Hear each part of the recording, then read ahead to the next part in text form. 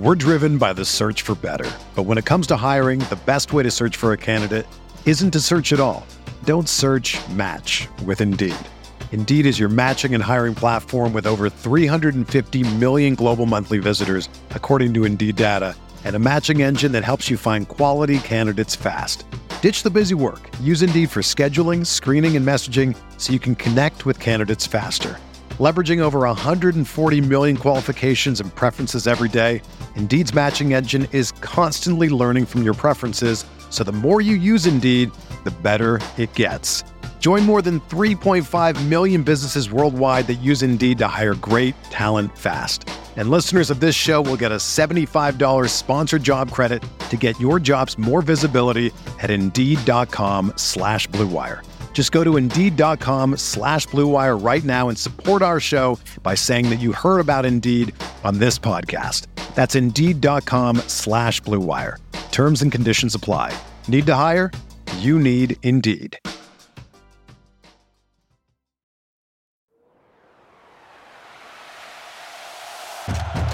Breaks a tackle, watch out! Burst of speed! Look at this freshman! Welcome to the home of professional football, Canton, Ohio. Hello and welcome to another episode of the College to Canton podcast. This is the perfect show for any and every college football and NFL fan. We do a little bit of both here. My name is Travis May, and you can find me on Twitter at FF_TravisM. And my co-host, as always, is Stefan Lako. You can find him at Stay Fun Lako. That's Stay Fun Lako on Twitter. And if you're checking out the show for the first time, it is, kicking off the football season. I know I do this all the time. I try to find new shows and try to figure out which ones are full of crap and which ones are worth a listen. And this one, this is everything about, the journey from beginning to end for prospects, from recruit to college football to NFL. We talk some, team analysis and some fun betting stuff from time to time. But really, it's a fantasy football lens and an NFL prospect lens and some college football fun, a little bit of a balance between all those things. But hope you guys enjoy the College to Canton podcast today. But stay fun. Let's just jump in because there's so many things to talk about. Because holy cow, it's NFL Week 1, and at this point, while we're recording, only one game is in the books, and everyone has decided that Gabe Davis is the next coming at the wide receiver position, and Cam Akers is apparently gone forever.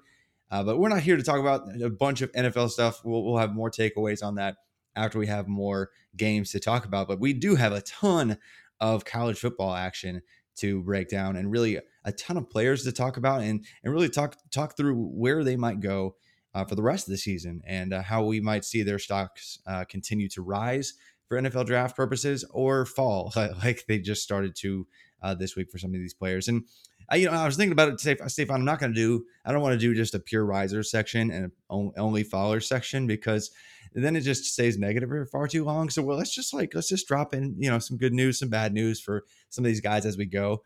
But I know you given how you described him on the show sheet, I think you might like quarterback out of North Carolina, true sophomore Drake May. Is that right?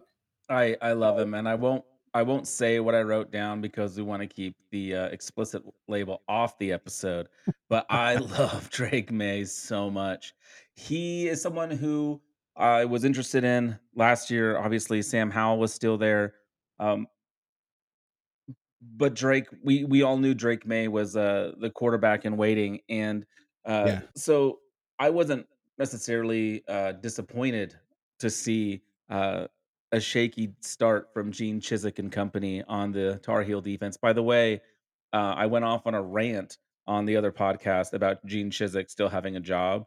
So if anyone wants to listen to that, I just think coaches need it. Head coach needs to be more creative about who's bringing onto his staff, is all I'm saying. But Drake May has been amazing, and their defense sucking has helped a lot because, we also have the benefit of him having played 2 games already, so we have a little bit more of a sample size from him. But it has just been absolutely incredible. Like, he is leading the country in just about every stat, um, and I'm here for it. I'm excited because I think it's an offense that will um, kind of be built around his strengths, his talents. Like he can move, like he can run. He's a very good athlete. He has a great arm.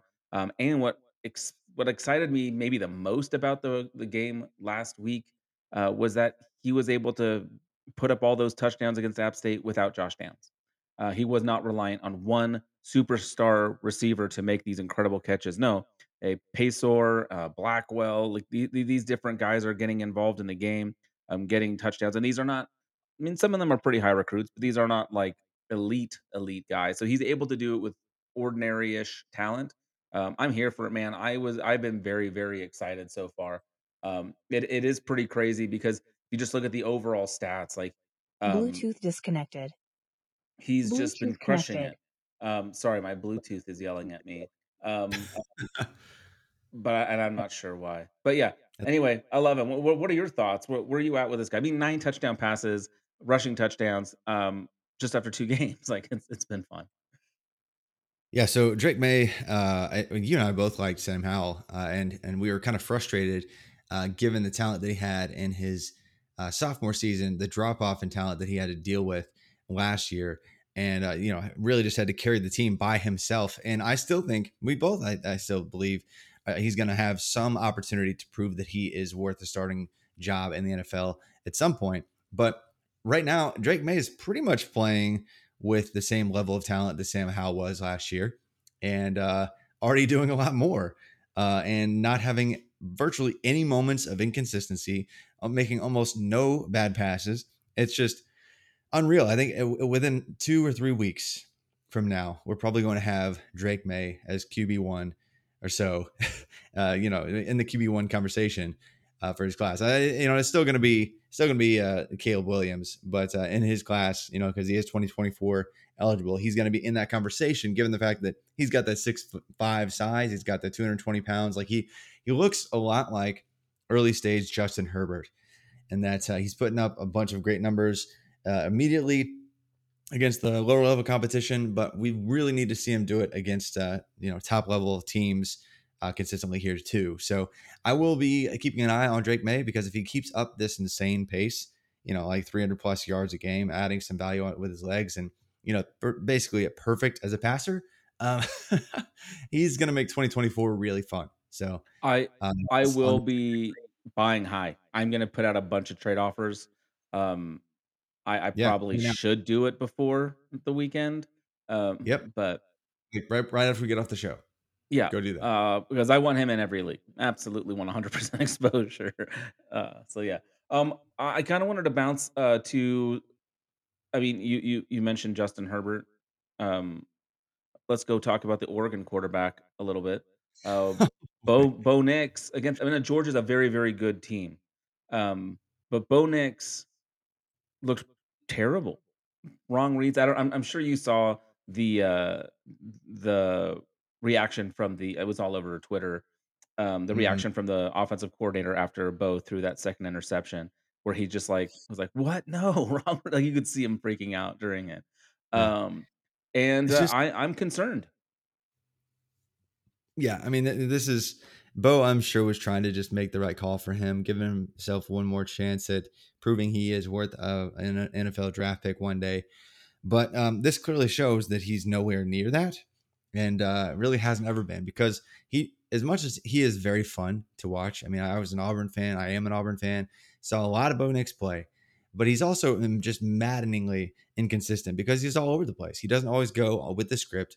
I mean, you're playing a team like Georgia, and you're trying to go off script and just make things up as you go against a team that is much better than everything you have around you, and much better than you are personally. There's no chance. Like when the 5-star freshman Malachi Starks is better than all of your seasoned wide Uh, receivers, single one of them, like, you're in trouble. So Bo Nix, he's going to play better games, of course, but 2.2 adjusted yards per pass attempt, not a great look. I don't have to plug his numbers into my pass efficiency model to know that he's like a first percentile, second percentile, worst of all time kind of game in that category. So yeah, his NFL stock is now completely gone. yeah, it's. It's crazy to me. I mean, everyone who's been listening knows what I'm about to say, but it's crazy that Ty Thompson isn't getting a chance. Like, What does that say uh, about him too, man? Like, phew, it's just, I man, don't because if want to he's not, believe that, Travis. I don't want to believe that. we'll let you live in denial and get back to the player that's I've already received trade offers for everywhere that I have him from everyone, and that is Anthony Richardson of Florida. He's somebody that I wrote about at RotoViz this offseason, again, right before the season started. He looks pretty good. I think through 1 week, completing 70% of his passes, adding some crazy value on the ground. Really just I just got on to Bo Nix for going outside of script, but man, when Richardson goes outside of script, he's just a different kind of weapon. So we already knew from high school that Richardson had first round capability, like he had those kind of that kind of upside in his cards. I mean, he ran like a 4.5 at 230ish pounds when he was still in high school. He was a high 4-star kind of guy. Didn't put it all together last year, and there were definitely questions. I think we even talked about that last week, and the fact that he just needs to do it. Like we know the potential's there. He just needed to do it. There were all sorts of questions about him and Florida coming into last week, and he basically answered them all by himself. So And Anthony Richardson, coming into the year, I think I may have even said it in the article at RotoViz, but he is the only quarterback in the nation that has any shot of surpassing both CJ Stroud and Bryce Young in terms of actual real live NFL draft capital for next spring.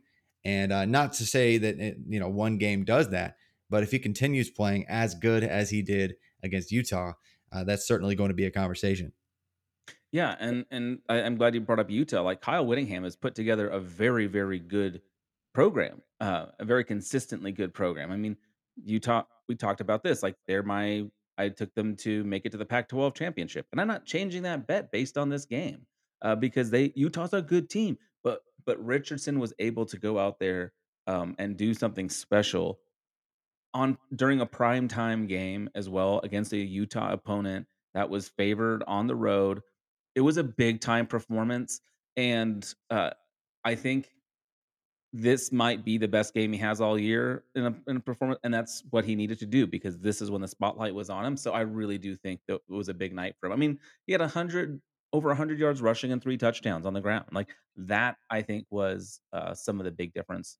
Like you said, going off script and being electric is it was fun to watch, man. I miss unfortunately I missed a lot of this game, so a lot of it was just highlights, but there were a lot Mhm. of highlights. Absolutely. So yeah, keep an eye on both Drake May and Anthony Richardson to be in the first round conversations. Like those are the big obvious names to me. Like a couple other guys I wrote up this week for RotoViz that were just surprisingly super efficient, like Stetson Bennett of Georgia. I mean, you're gonna have some pretty good stats if the final score is 49-3 against your Oregon Ducks. But like he just and yes, his average depth of target was very low. He was I was targeting gonna tight bring that ends. up. He was targeting slot receivers like Lad McConkey. But even so, like his average depth of target was not like that last year. Like it was almost double of what it was this past Saturday. And so they just didn't have to do anything in terms of pushing things downfield because they were just scoring points and going down the field at will. And they knew that, hey, look, I have these giant human beings that no one can guard on the opposing defense. I'm going to target them underneath. Hey, they get a bunch of attention. Now Lad McConkey's wide open. Gonna give him the ball because he's just running in space. There was just nothing that Oregon could do, but Bennett, he's just an awesome distributor, and 360 something passing yards. I think 3 touchdowns. Again, putting up ridiculously efficient numbers. Last year he had over a 90th percentile pass efficiency mark on the season. So yes, his physical tools aren't there necessarily, but he's gonna get drafted. It's gonna be funny, like. I know some people are going to be just surprised when it happens, but he's going to get drafted somewhere. It's not going to be early, but Stetson Bennett has won a national title, and he's been an incredibly efficient passer. He's been a great distributor. At worst, I feel like he's a Jake Fromm range kind of draft pick, which is boring, I guess, for fantasy football people. But hey, it might actually get him some kind of opportunity. And the other guy is Jordan Travis. He does have physical tools that Bennett doesn't have in terms of mobility, and he's also surprisingly efficient. his completion percentage wasn't great, but his averages after target was more than double of Stetson Bennett. He was actually making shots downfield, even getting smoked right in the face and still connecting on really deep shots opposite hash and stuff like that. He already had an 85th percentile pass efficiency mark last year in his games where he was in, and he's already looking like he's above that this year. So I'm really excited to see what happens for Florida State fans because they actually have one in Jordan Travis. Yeah, I think you're right on. And I think it's just going back to Stetson Bennett for just half a second. I think it's interesting because he and Drake May, I think both benefit from the defenses that are associated with them, but for the opposite reason. Like Stetson Bennett can have these short little dinky passes that are meaningful throughout a game. Um, because his defense is only giving up 3 points, and Drake May gets to YOLO it all night because, he's gotta keep them in a game. That's Because fine. his defense is Um giving up 40 points in one quarter. Oh my goodness. DTR was another guy that, looked amazing. Kind of a rough start against Bowling Green, but then once he got ticking, Dorian Thompson Robinson, I thought looked really fun. I was a little bit, I was wanna hear you were talking about, like, some of the, um kind of projections for early draft capital. A guy that was getting some buzz from the community, and I don't definitely not from me, and I'm not sure from you, but that's Devin Leary. What do you think of his performance? Because I was a little bit disappointed. I mean, he barely completed 50% of his passes. His Yeah, I actually don't know what his ADOT was, but, I watched almost all of this game and was just really disappointed. He also only ran the ball twice. Now he did have a touchdown call back because of a false start or something like that. Um, that was when they got stood up on the goal line. 4 shots with your backup running back. Come on now. Anyway, but Yeah. why not if Devin Leary's the dude that we think he is, and I do think this is more of a coaching thing than a Devin Leary thing. So this is kind of a twofold question. Do you think Dorn and company over there in North Carolina State are gonna dampen, what could be a really good quarterback, and we won't get to see the, production? Or do you think that Devin Leary might not have what people were hoping he had? And all this Uh, after 1 game. One game, but it is kind of unnerving that it came against East Carolina. And yes, it's kind of a rivalry game being within the state and they're really close to each other. And Eastern Carolina, not Eastern, East Carolina clearly wanted this game badly being at home and probably would have had it not been for their kicker. Right. So I feel sorry for Twice. that. Yeah, but this was Devin Leary's worst game of his entire career. Like statistically, his only other maybe worst game came against Clemson. Like what was that 2019, and he was a freshman, and it was 2019 Clemson. So yeah, you're not gonna have a great game. So it was just really odd. New offensive pieces. He loses both running backs. His wide receiver one from last year has some different targets that he's going to. Jordan Houston fumbles it on the goal line. His backup running back gets stuffed and stuffed and stuffed. And then, they can't even get a half yard. So they really should have had at least one, if not two more touchdowns. I mean, like worst case scenario, if NC State wasn't just terrible at play calling, they should have had at least 10 more points out of that deal, those two trips there. So this shouldn't have really been a game. But even so, Leary just looked awful. Like he was like, according to my charting and the two charting services that I use that I won't name on the podcast, they and mine all had his on target percentage in between 55 and 60%, which is awful. Like, like he had a couple drops, whatever. There were some good plays defensively, but his on target percentage was real bad, like for the whole game. And so he's going to have to get a lot better really fast, or any hope that we had based on his current analytical profile, getting early draft capital is going to disappear quickly. Yeah. I was concerned as well. Um, Mike Wright, we don't get to talk about Vanderbilt very often.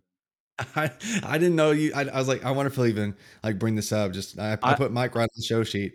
I Yeah, wanted to talk about Vanderbilt because they've got like Mike Wright, and then who's their other guy? There's 2 guys that are balling out for them right now, and the wide receiver. Vanderbilt's played an extra game. Yeah, But and one of those games was against Hawaii. Um, and I forget who they played this weekend, but no one great. There's a reason I'm on. They needed to start 2-0 for my over team total to hit. but he's looked good. Is this something that I'm pretty sure he was a pretty decent recruit, one of the better recruits they've brought into to I want to say Tennessee, Vandy to And yeah, Nashville. So what do you think? I mean, this is a your local team, season yeah. ticket And we holder over there. oh yeah, season ticket holder, man, and they are Let's not go. expensive. I It love is it so much. you to go to Vanderbilt games. Let's be real. But I mean, the competition was weak. Yes, they played Hawaii and Elon, the FCS team. But it is intriguing that Mike Wright did something that has never been done in Vanderbilt football history. Even when they get the cupcake games at the beginning of the year, like he logged 10 total touchdowns over the past 2 games. A quarterback hasn't even had 9 total touchdowns across 2 games, a 2-game span since Jay Cutler in 2005 for Vanderbilt. So, and before that, I'm not sure it's ever happened again. I didn't want to go through all the years of Vanderbilt football, but I went through the 90s even. I was like, man, there's nothing. There's just nothing. They're so bad. And so to see Mike Wright do something that really no Vanderbilt quarterback has done in terms of score as many touchdowns and be the dual threat that he is, also adding like almost 250 rushing yards through 2 games. It's really, really fun for Vanderbilt, who just really struggles to find any decent playmaker. So I don't think that they're going to beat Wake Forest, especially with Sam Hartman back. But Mike Wright could grow into like a Malik Cunningham situation, or if he continues to develop as an efficient passer, he moves up into an even higher tier. So we'll see. I'm just keeping my eye on Mike Wright because of his ridiculous stats that he's put up and his unbelievable dual threat ability. Just to be able to score from wherever, whenever it seems so far. He's only 5,400 on DraftKings. Any part of you want a little piece of that action? Absolutely, I do. Yeah, man. Let's There's no go. way. No way against Wake Forest. I'm not going to have a little bit of Mike Wright in there. I love it. Stack him up with Will Shepherd and just call it a day, man. That's the guy, Yeah. Shepherd. Yeah. Nice. Should we take a quick break? How do you want to do this? Do you want to keep going? Let's do it, and then we'll jump into some running backs and wide receivers. We're driven by the search for better. But when it comes to hiring, the best way to search for a candidate isn't to search at all. Don't search, match with Indeed. Indeed is your matching and hiring platform with over 350 million global monthly visitors, according to Indeed data, and a matching engine that helps you find quality candidates fast. Ditch the busy work. Use Indeed for scheduling, screening, and messaging so you can connect with candidates faster. Leveraging over 140 million qualifications and preferences every day, Indeed's matching engine is constantly learning from your preferences, so the more you use Indeed, the better it gets. Join more than 3.5 million businesses worldwide that use Indeed to hire great talent fast. And listeners of this show will get a $75 sponsored job credit to get your jobs more visibility at Indeed.com/Blue Wire. Just go to Indeed.com/Blue Wire right now and support our show by saying that you heard about Indeed on this podcast. That's Indeed.com/Blue Wire. Terms and conditions apply. Need to hire? You need Indeed. Another day is here, and you're ready for it. What to wear? Check. Breakfast, lunch, and dinner? Check. Planning for what's next and how to save for it? That's where Bank of America can help. For your financial to-dos, Bank of America has experts ready to help get you closer to your goals. Get started at one of our local financial centers or 24/7 in our mobile banking app.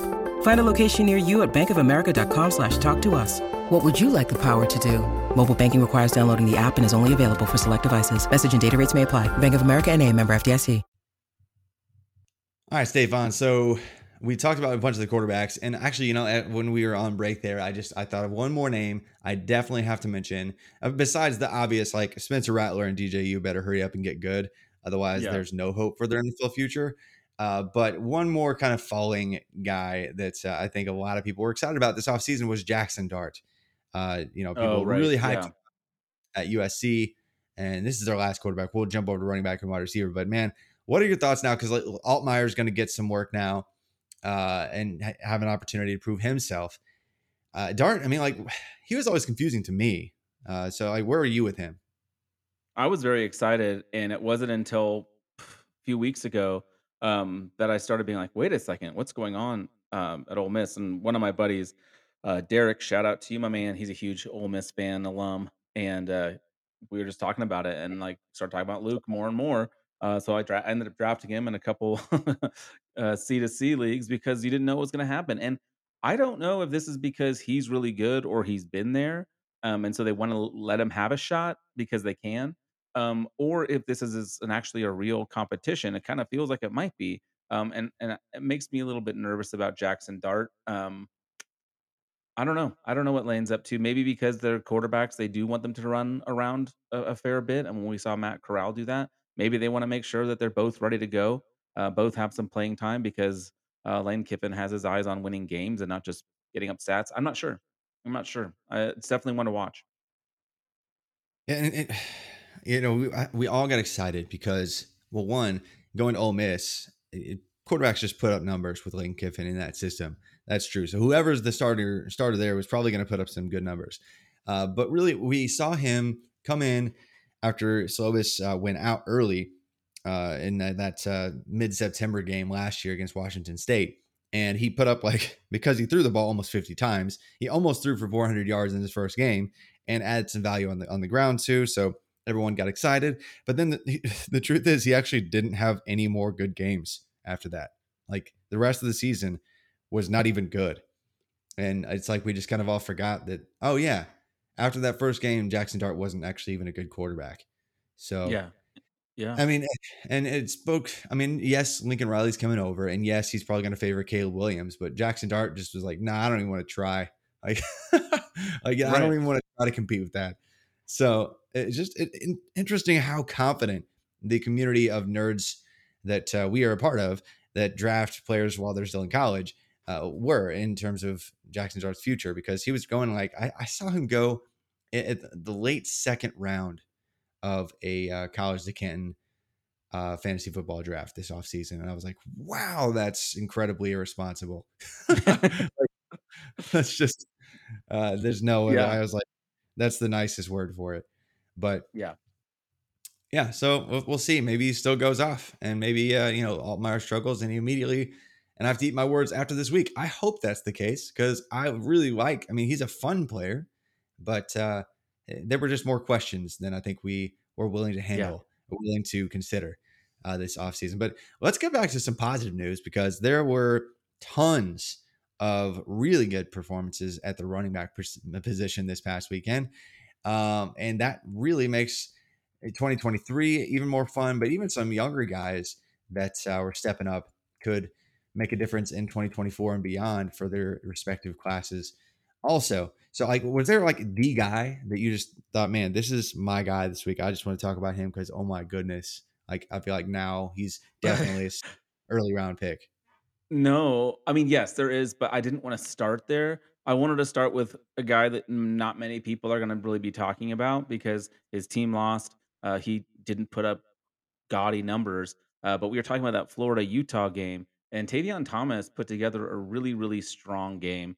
He had over 100 yards, he had a touchdown, unfortunately not involved in, the receiving game at all, but I just thought it was a really strong performance, and he he's coming off a huge season last year. So I'm excited to see if he can back that up at all. And he's just not a name that we've talked about a whole lot. So I wanted to shout him out now because I think this would be a good time if you are looking to build a running back core. He's good. He's the main guy there. I didn't know if Curry was going to take over some snaps or whatever, but it looks like they're going to roll with him. I mean, he carried the ball 23 times. This is coming off of a 200 carry season last year, so uh, yeah, I wanted to start with him. Really strong bowling ball of a runner who can just flatten people. I mean, he is at least 220. at least that. I mean, he's probably thicker than that. They just don't want to list him as like 235 because that's probably what he actually is. but Yeah. but he's a big old dude, man. And so he's a lot of fun to watch. But I mean, he has 4 career receptions, which is That's alarming, yeah. I guess. So uh, for me to be really interested in a high end NFL future, got to see more work in that regard. Otherwise, it's a very back end of day 3 is a ceiling, and realistically, probably day 3.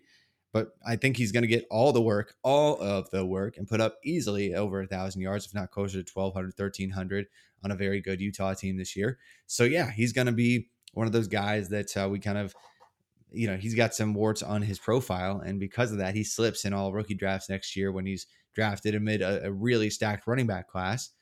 But yeah, I do like his talent as a runner, especially. So he could be that guy that is an annoying touchdown vulture at the next level, if nothing else.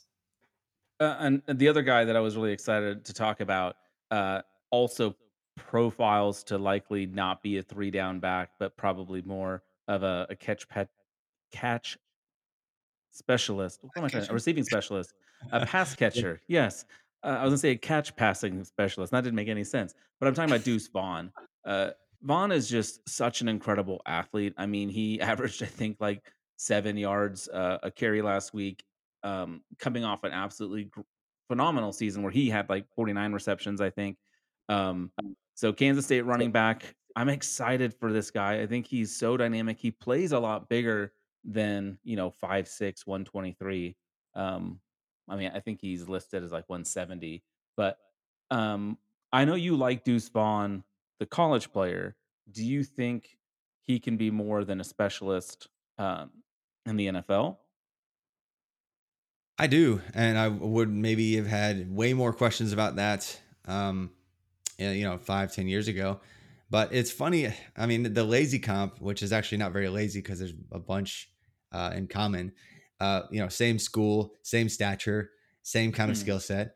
Is Darren Sproles? Like, I think that's what everyone's going to say for the next year or more as he's enters the league, and like, oh yeah, they both went to Kansas State. They're both really tiny humans, and and still found their way to the NFL.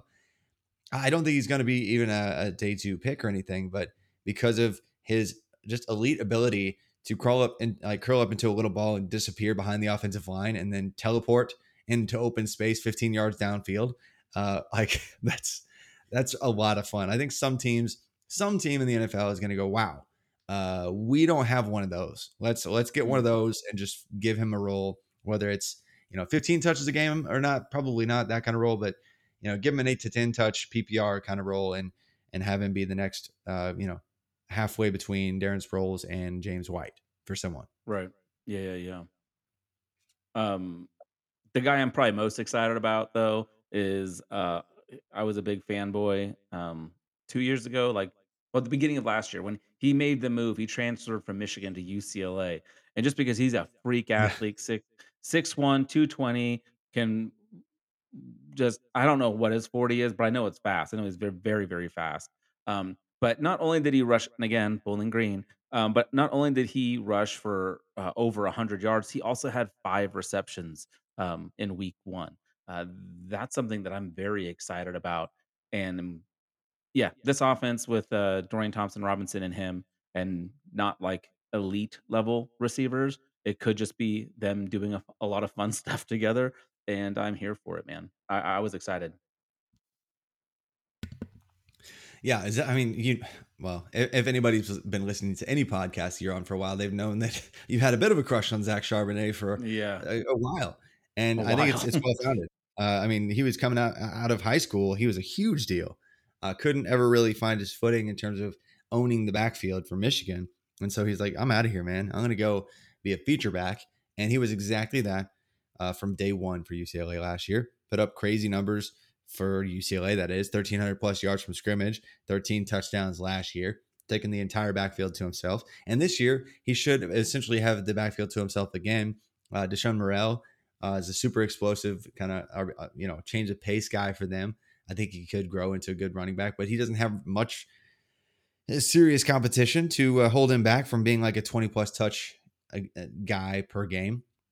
So yeah, he's very much so in the day 2 draft capital mix now. And so yeah, I think he's going to continue to build off this. He started strong last year. I think he's going to stay strong in year 4 and put up some silly numbers. So yeah, I'm all about believing in Zach Charbonnet at this point, being a running back 7 or 8 in next year's class, and that actually is not a knock on him. That's a compliment Right. considering how deep this class is, and it's deep because a bunch of guys like Tank Bigsby their deaths have been severely exaggerated Mm, because mm. Tank Bigsby, with where he was being drafted this year versus last year, it's just no. I mean, it made no sense to me. Like, there was a dumpster fire on offense last year for Auburn, and it's still not great this year. But Tank Bigsby's like, hey guys, I don't care. I'm just going to force 17 missed tackles in one game. Wow. Uh, and I so didn't I had not heard that number. That's yeah, crazy. that's the highest number. On my, like, I do my own thing. Like, if I see something silly, I'll try to track it. I counted 14, not 17. I think Pro Football Focus, I don't ever want to throw anybody under the bus, but that was a little aggressive. That was because, like, Someone was trying to move some Tank Bigsby stock. I That's mean, I don't know, because it was just on the one run. It's hard to even count how many tackles he forced. There was one run where I'm pretty sure it was 4 or 5. You could seriously get up to that high on one run, and so he's just really elusive.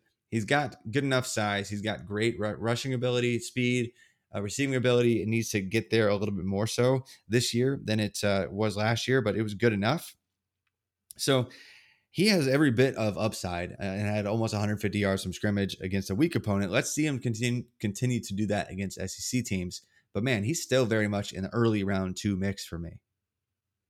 Yeah, I like it. And yeah, we both have quite a bit Tank Bigsby in our C2C leagues. And I agree. I don't quite understand why people were so down on him. He's an amazing talent. Yeah, I think like you said, it was a little bit quick to write him off for those that did. Raheem Sanders is off to a nice start. Again, Arkansas did not get to start off their season with a cupcake. Cincinnati's a very good defense, but he was still able to put up almost 120 yards. He had 3 receptions.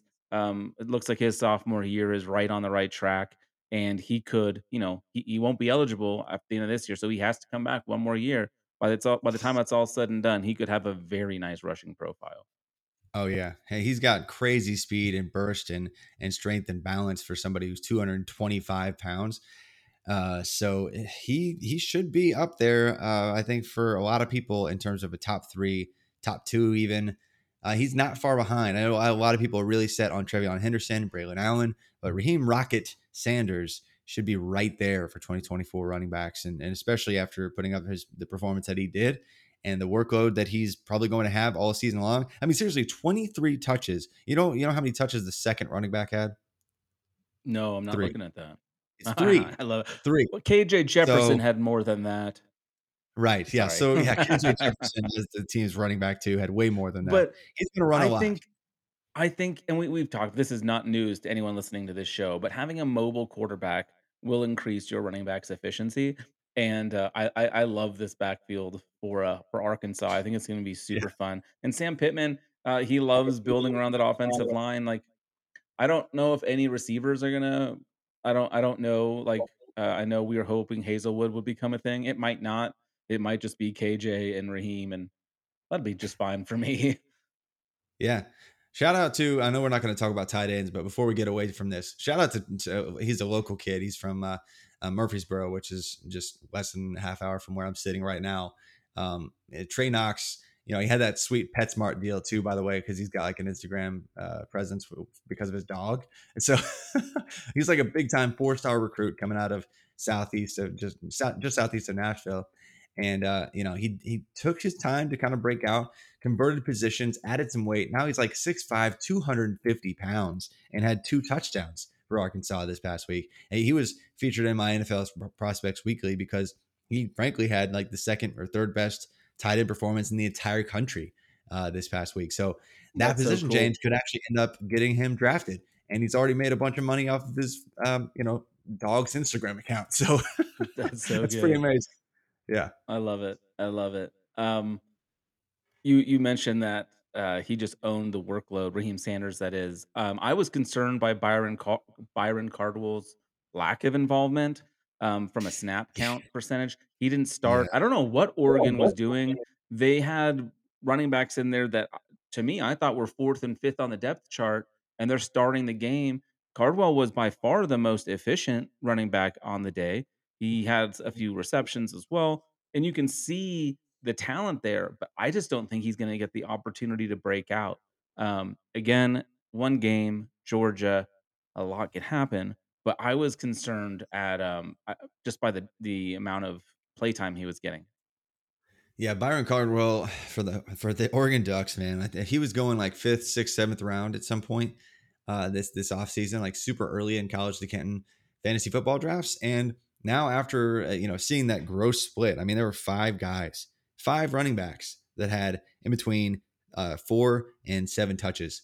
And I know they're just trying to make anything work, I guess, against Georgia. Like, okay, that running back's not working. Let's try this one. That running back's But not that was working. part of the game plan in the beginning, the first 2 drives when they were only down 7 and 14 points. They were still Mhm. rotating so many guys in. It was real weird. Yeah, man. I don't know what to think of that mess, but Cardwell certainly immediately sees a giant knockdown on his stock.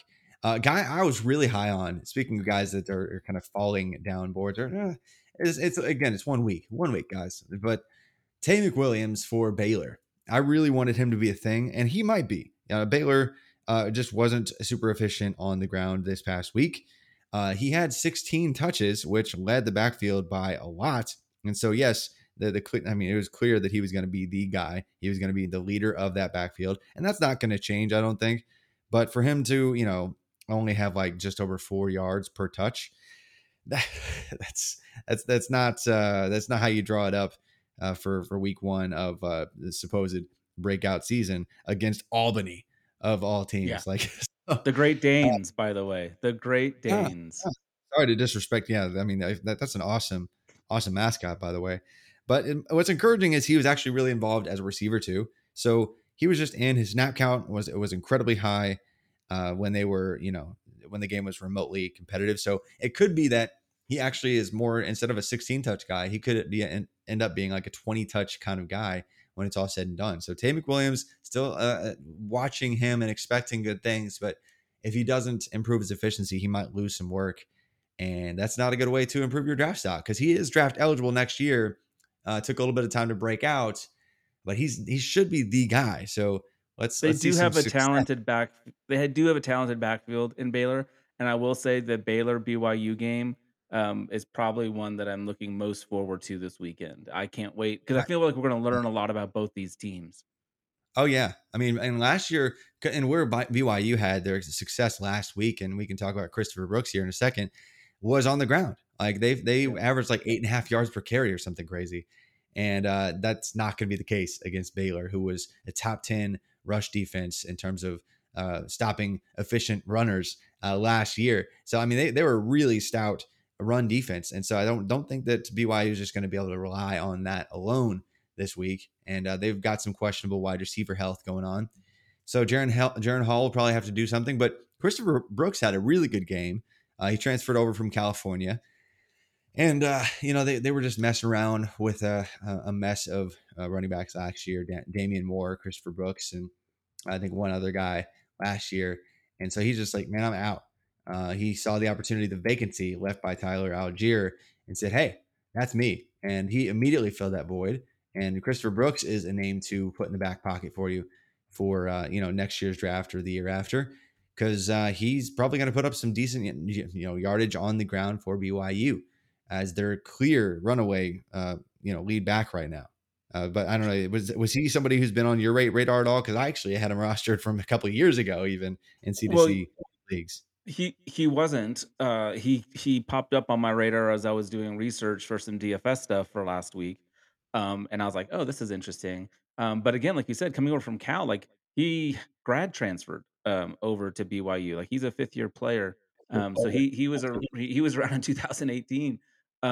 So it was hard to know what to expect. But he looked really really good to start the year, and I think he will likely see the bulk of the work out of that backfield, Mhm. which we expect BYU to really have a pretty strong season. I know Matt Wispay um, has BYU ranked super super high, or has them rated very high in his power rating. So yeah, I think it'll be interesting to see what he can do. But yeah, he's been around for a while.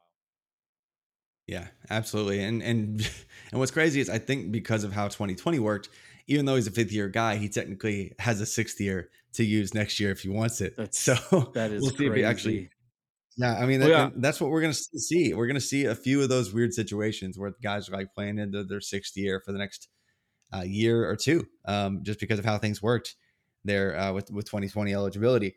But before we get completely away from the running backs, amidst that domination, one more time, just to remind you that your Oregon Ducks were basically destroyed and completely left for dead. Kenny McIntosh, Oh, we're in gonna a go quick, here. we're Thanks. gonna go there. Yeah, because Georgia, when they win 49-3, somebody's gonna have some kind of stats, right? And the thing is, Georgia actually didn't do a ton of damage on the ground, not as much as they certainly could have um, against against uh, Oregon. I don't know why I was losing the name of the school I was just talking about, but I was. But Kenny McIntosh, It's it didn't kill. forgettable. Yeah, they're basically they're gone. But Kenny McIntosh did not do the work on the ground. But what he did do, and which is what a lot of people were intrigued by with James Cook, is he was a really explosive receiving threat out of the backfield and actually caught 9 balls for 117 yards, and was part of the reason why Stetson Bennett's average depth of target was incredibly low. It was because they were just finding Kenny McIntosh and he was breaking big plays, and so they went to the wide receiver core a lot as they got closer to the end zone. But McIntosh, in his first game, 14 touches, 135 yards from scrimmage. I wasn't super high on him coming into the year, but I kind of have to be a little bit now. Yeah, and this is something we've talked about with James Cook, for example, is well, Georgia does weird things with their running back. So what do we expect? Well, what are we supposed to expect? And it is hard because like McIntosh, had a very good game through the air, but only 5 rushes. So it's just tough. Georgia backs are always kind of tough, but you do like to see the ones that start to um, get involved heavy and early in the season. That's going to be a good thing. That's going to be something that translates because that we've seen that being a Georgia running back translates anyway, even if you haven't gotten crazy production in your career, because Yeah. you know GMs and whoever is making those decisions, they've seen it before from Georgia, so there's a little bit of trust that goes with it. I think. Yep. Even if that's not necessarily a good process, that's how things go. But Yeah, let's wrap up the wide receiver position. How about that? And then I think let's do it. well when the show ends, we'll have covered about 50 different players. So this is a lot of fun. Hopefully, this is helpful for you guys, listeners. Enjoy some of these names and dig into to some research here.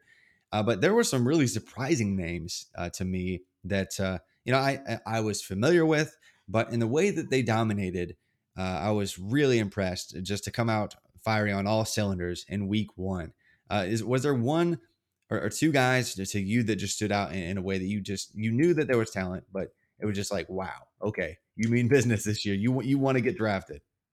Yeah, I think one of the first guys that comes to mind for me was Puka Nakua, and part of it was because I was hoping slash expecting it because he was priced so low in DFS that I was playing him everywhere, and I was waiting for that game to start and it kept being delayed. It kept being delayed. I was like, come on. And again, South Florida is not a good team. So what did we learn? I don't know. And he got banged up, which sucks. And he was a little banged up going into it. And he's been banged up in fall camp. So the injury is a bit of a bummer because I think it could dampen what could be just an explosive start to the season. But I think he took his first touch, which was technically, I don't know if they've changed it. I haven't looked at his stats sheet like since the weekend. But originally they called it a run, but it's like a 75-yard touchdown. Like he just started off the season like, yes, here you go. Thank you very much for the boost of confidence. We're off and running, and very excited about him. Kind of in a similar vein with Zay Flowers. I was excited to see what he would do with Jerkovic back for Boston College, having some competent quarterback play, and he also started off. His game and this season on the right note. I mean, he is that offense when it comes to the passing game. It'll be interesting to see what they can do with Garwo. He didn't look great last week, But Zay Flowers and Puka Nacua are two guys that I think weren't oft talking about, but should probably get a little bit of attention thrown their way. Absolutely. And, Nakua transferred over there, and it seems like he was heavily involved. Zay Flowers, everyone knew that he was the guy on that offense, but to see it come to fruition and to really make it look like there was just not one beat missed between him and Phil Jerkovic after him missing a bunch of times some last year, really encouraging. Flowers to me as a day two wide receiver, he already has that profile. His adjusted production index already says, "Hey, I'm a day two pick." Unless he really underwhelms athletically, which I don't think he will. He's not going to really wow in that regard, but unless he does something that's a huge red flag, he's a day two pick. Nakua to Could me he could he is not elevate there yet. himself to a first day pick? Zay No, Flowers, that Zay is? Flowers is not that kind of player. But you know, I think a lot of people thought that about Jahan Dotson a year ago, and we ended up being wrong. But I don't think he necessarily has that level of explosiveness that somebody like Dotson has. But he is going to have every opportunity to be the entirety of that squad. And if he just owns really good defenses this year at some point by himself, yeah, I think he could be a round two pick. But realistically, he profiles like a round three, really safe round three kind of projection in next year's class. Nakua has to do a little bit more, has to really fill out his resume a little bit more for me to trust it, but he's starting to do it already. So I was really impressed there.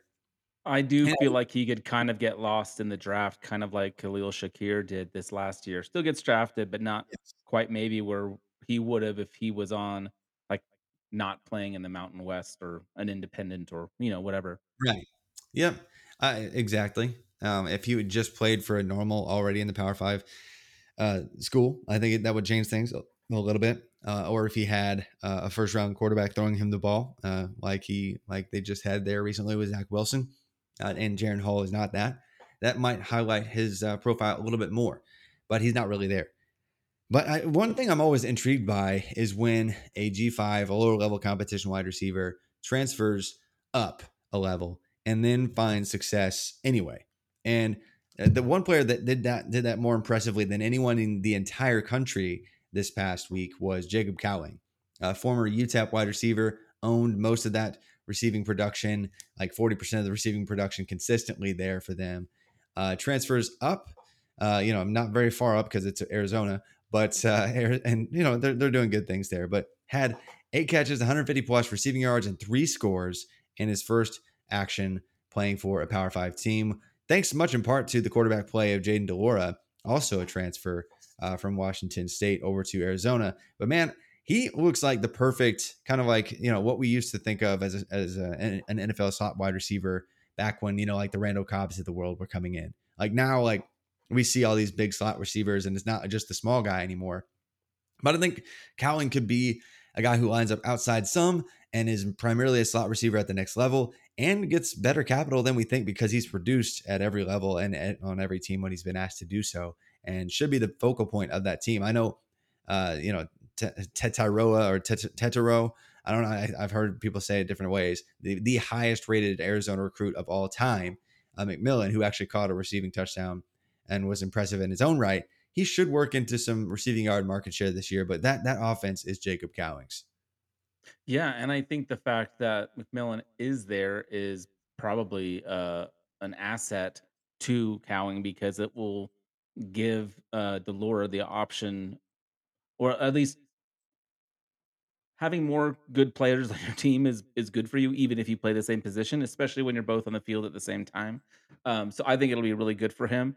Another guy that I wanted to talk about, who we didn't get to see last week, because they were a week zero game, but he took the step down. He went from Michigan State to UNLV, but that's Ricky White, 6'1", 185, 90 pounds. But he just had an incredible game for UNLV.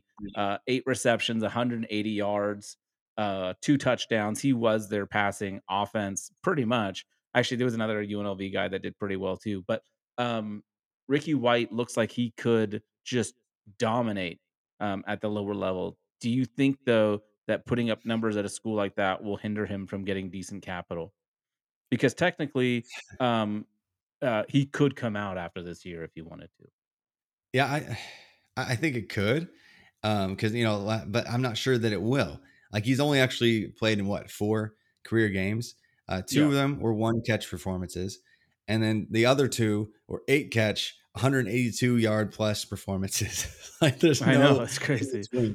And he's really explosive. I don't think there's anybody in the entire Mountain West who can guard him. And so I think he's going to have a silly, like 1,600 yard plus type season. And so that's going to be good enough to warrant serious consideration once you get to round 3. And even if he gets round 4 capital, I'm still going to be quite intrigued because he's kind of going to be an efficiency monster and have a crazy peak profile when it's all said and done. So I really like that you brought him up, even though he was just a week 0 guy. But I mean, he's going to be really fun.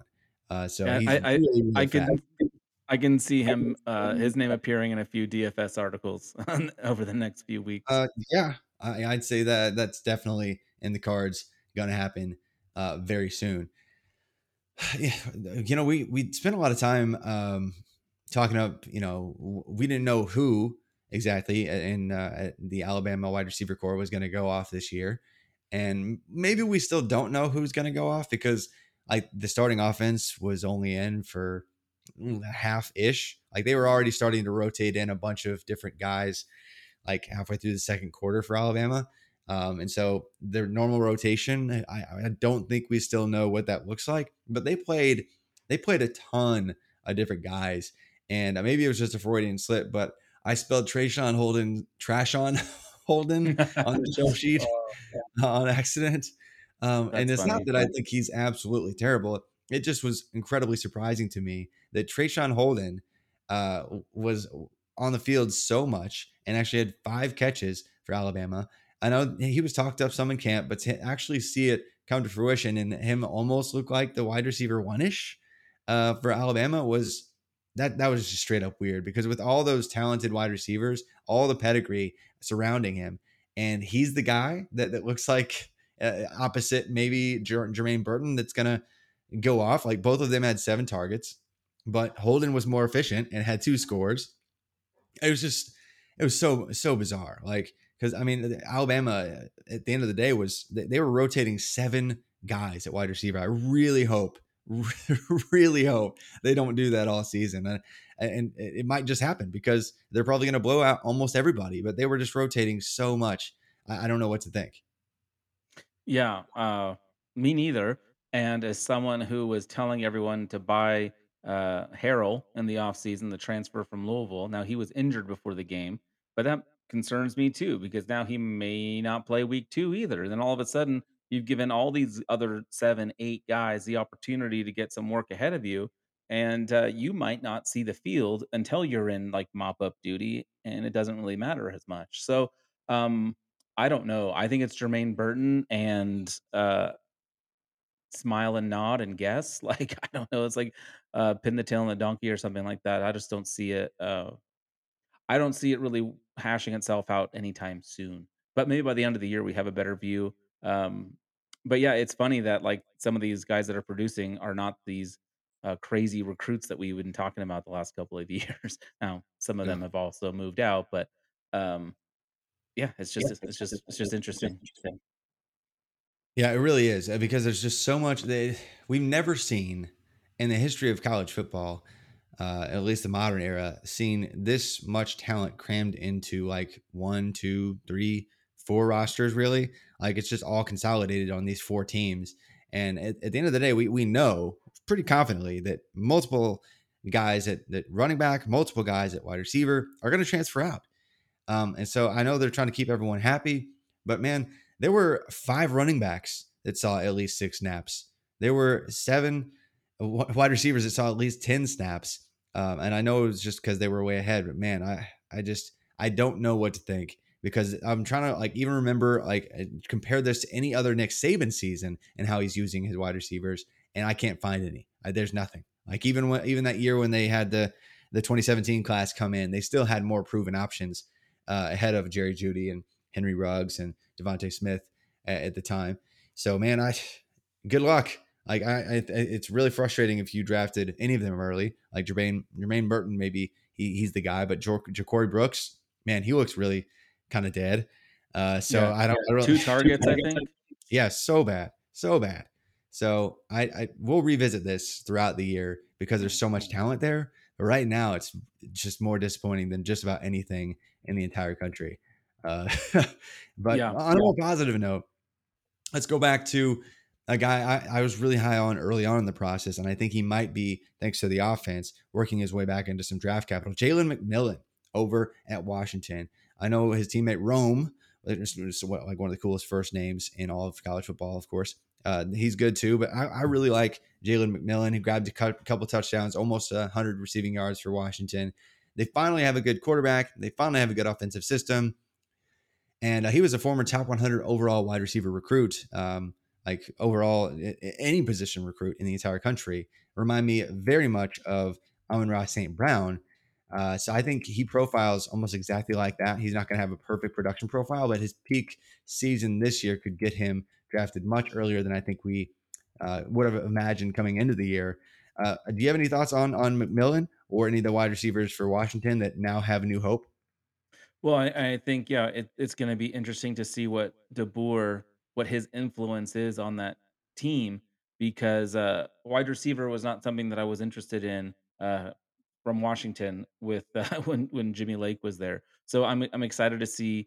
Now again, Kent State. So what are they going to do when they see the competition increase, and are they still able to throw the ball? I hope so. I do like that Sam Heward is there as a backup just in case something happens. I think that will be fun once that day is upon us. We will rejoice because that'll also be a good time. But yeah, um, I thought it was encouraging. More encouraging than like the Oregon wide receiver room, for example. Which I still don't know if you're a. Don't listen to this because I love you all. But if you're a 5-star or 4-star wide receiver, why are you even considering Oregon? Like they have no track record. It makes no sense. They keep getting good recruits, like Troy Franklin. People were like, Franklin's the truth. We want, like, and he didn't do anything. Nope. Um, Nope. so anyway, they've got Yeah. a bunch of mediocre 4-star guys who all could be good, but there's not going to be enough volume, and it's going to be spread too thin. So it's not what I want. But someone that I did want to talk about real quick, Texas A&M and Aeneas Smith, kind of a converted running back a couple years ago, is now just an absolute stud. He put up 6 receptions for 164 yards, and I think a lot of that was, just in the first half. They ended up winning 31-0 against Sam Houston State. So again, this week will be maybe a little bit more interesting, but even now, like we just saw App State get shredded by UNC. So um, I am playing a lot of Aeneas Smith in DFS this week. But I just love him. I love what he brings. Like he's just so fast and elusive. He's smaller at 5'10", but I think he could be. He'll have the production, I think, and I think he could be really exciting. Yeah, I think we all were, not all, but many of us were higher on him even just a couple years ago. And then he kind of took a year off of being really productive. And so if he can get back to it this year, that would be super helpful for his capital projections, most definitely. Back to, though, some disappointing guys, entire wide receiver rooms, like Maryland wide receivers. Such a No bummer. idea. Such a bummer because Dante Demas is so good. Raheem Jarrett is so good.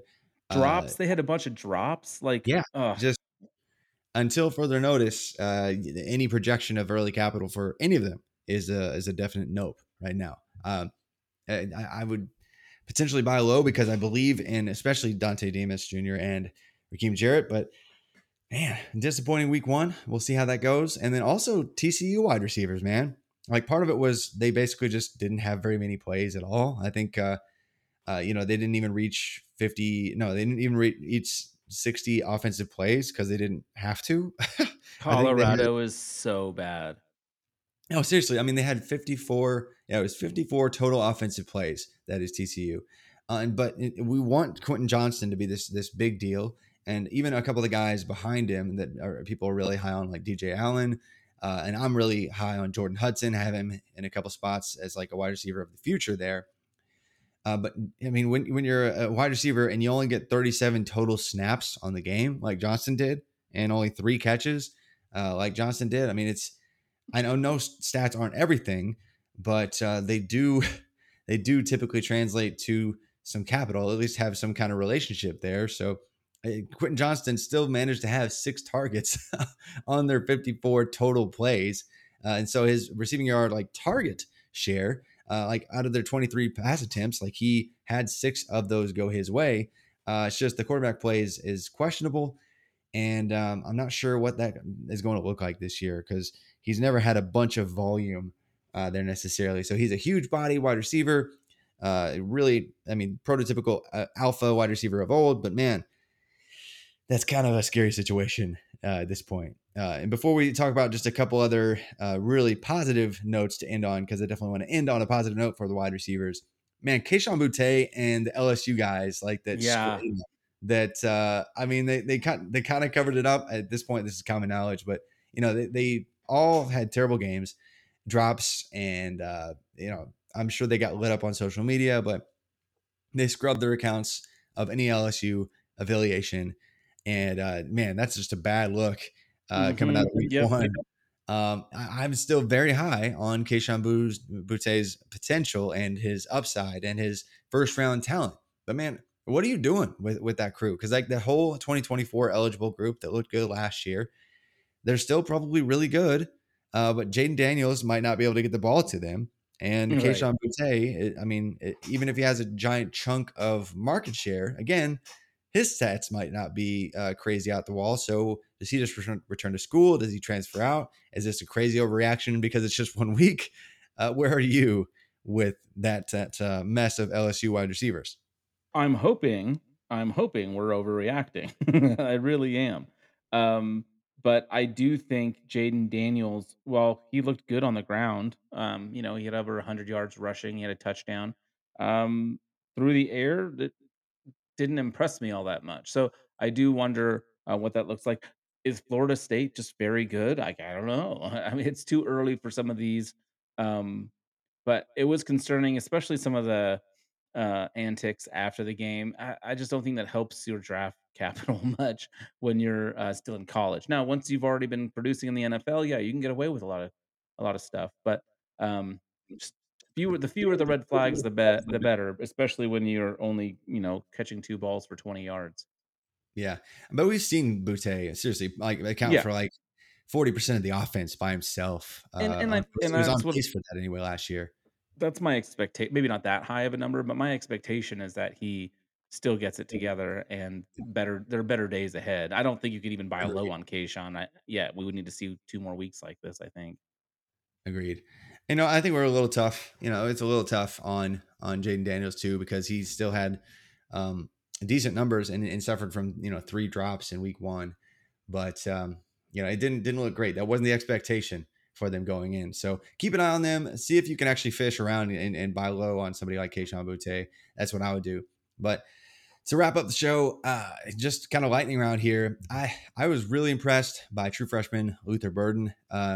He wasn't efficient at all, but Missouri really wanted to get him the ball. I think they had 6 or 7 touches for him on both the ground and through the air. He had 1 rushing touchdown, 1 receiving touchdown. Luther Burden could break out and be this year's Xavier Worthy if it isn't Antonio Williams at Clemson, because Antonio Williams is already the best wide receiver on Clemson's team. But Luther Burden, man, like he is every bit the 5-star talent, and they're treating him as such. Yeah, and he, like you said, he I think he only had 2 receptions, but they targeted him 6 times. They handed the ball off to him numerous times. I think they're going to try to get him involved and show what they have, and I'm excited for it. I wanted to ask you, what after week 0 and week 1, who's your favorite freshman wide receiver? You just like is it Burden right now? Like It Stewart is didn't do Burden. much. It is Burden Um, because like when we look at the guys who have absolutely exploded in early on production, like right out of the gate for their teams, like you get to names like Xavier Worthy last year, the year before that Jordan Addison, year before that you're talking about George Pickens, and like Rondale Moore, guys that all are expected to get top 50-ish kind of capital or better. And so if you see this immediate true freshman breakout, the historical record says you're going to get early round capital. So Luther Burden already looking like that's going to be the case. Antonio Does Williams, Brady Cook already looking like that's going to be the case. not having a great quarterback scare you at all for Burden? Not Because really. some of these other guys are talking about have They'll really good figure that out. quarterbacks. Like Sam Horn will take over. He was like a pitching prospect on top of being a 4-star quarterback. He'll take over if Cook stays as bad as he was this week eventually. And so, yeah, I'm not really worried because they're going to feed him the ball a ton. Like, I mean, you think about the quarterback situation for Texas last year and Xavier Worthy's season. I mean, they couldn't figure out quarterback at all last year, and Worthy still exploded. I'm not expecting that kind of year for him or Antonio Williams at Clemson, like I mentioned. But those two are probably my favorite, 1 and 2, to have really incredible freshman years and dominate and fly up the draft boards for College to Canton League drafts this year. Speaking of Clemson, I thought Bo Collins looked pretty good too. Oh yeah, he was okay. It makes sense. Like DJU, like and him played high school ball, so they have a connection dating back to them. Like they want each other to succeed, and so as long as DJU's the guy, Bo Collins, whether he deserves it or not, is going to get some targets. And so, yeah, good job for him. He's the only one that looked remotely competent whatsoever outside of Antonio Williams, and they kind of got creative, just like Missouri got creative. Like they tried to find ways. Like they realized how good and how fast and how shifty Antonio Williams is. They kind of schemed him some touches too. You love seeing that for a freshman, huh? You love seeing that for a freshman. Hey, you're good enough that we need to get you the ball. Like you need the ball in your hands. And so for Antonio Williams to tie the lead in receptions in week 1 for Clemson and Burden to have the week that he did, huge uptick for them and just really verifying what we believe to have already known and that they are very, very good wide receivers and probably both project to be around 2 or 3 wide receivers or maybe even better. But the other 3 names I just want to lightning round, like I said, Jaron Bradley, Texas Tech, talent was always there. Huge body guy, had I think 6 catches, 100+ yards, a couple scores, finally breaking out. Looks like he's going to be in the Eric Ezukanma role in that offense this year for them.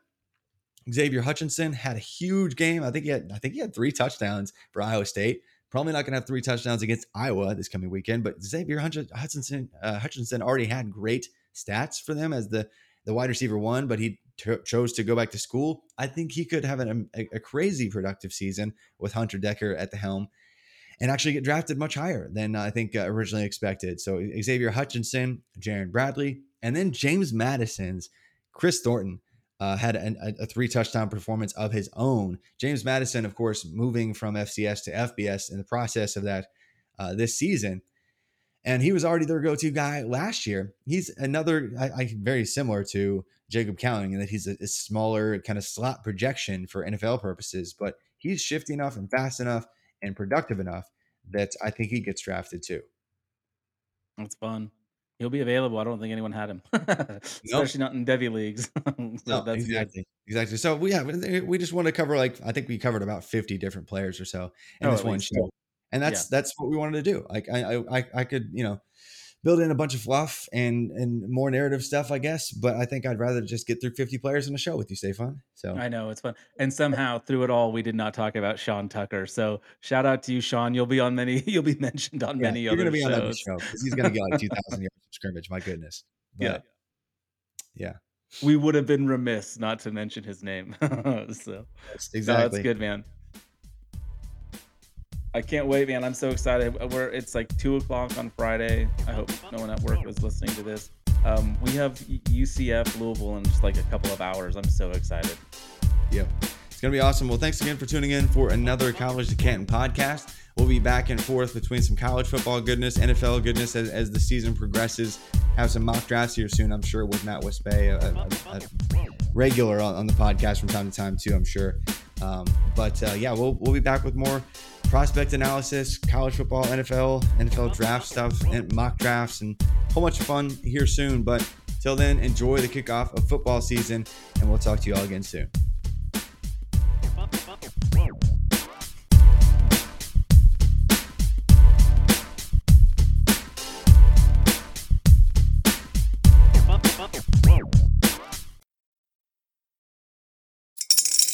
Spring is in the air at Littleton Coin Company, and we want to help you brighten your collection. Visit us at littletoncoin.com all month long to enjoy 15% off your purchase. With a wide selection of coins, paper money, supplies, and more, Littleton Coin Company has something for every collector's taste. Use promo code SPRING at littletoncoin.com for 15% off your purchase all month long. Restrictions apply. Littleton Coin Company. Serving collectors since 1945.